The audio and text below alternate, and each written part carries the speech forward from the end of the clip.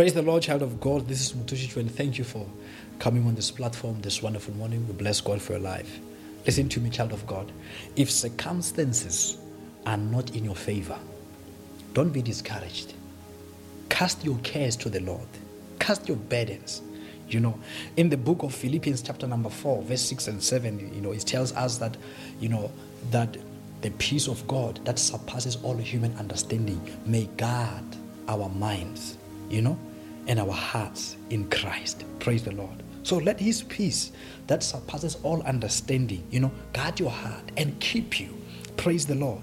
Hallelujah. In Romans chapter number 8, verse 28, where it tells us that all things work together for good, according to his purpose and to those who love him and who are called, and, understand that, child of God, rest knowing he is able to turn all things around you for good. So rest in him. Rest in him.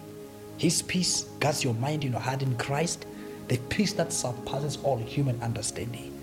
Rest also knowing that he is able to turn all things around you for good.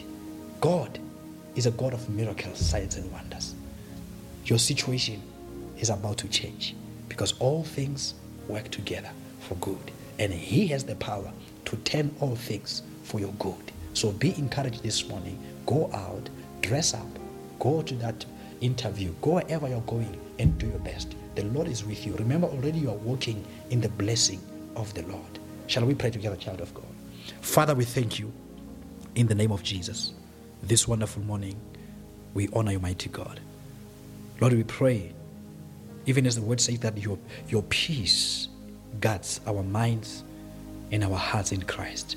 We thank you, Father, and we rest in your presence, knowing that you are turning all things for our good. I pray for everyone watching, Lord, who are hopeless right now, that, Father, through this word, they will be uplifted in the name of Jesus. Lord, grant them the desires of their hearts. In Jesus' mighty name, amen. Blessed child of God, thank you so much. God bless you. You are loved by God Almighty. Amen.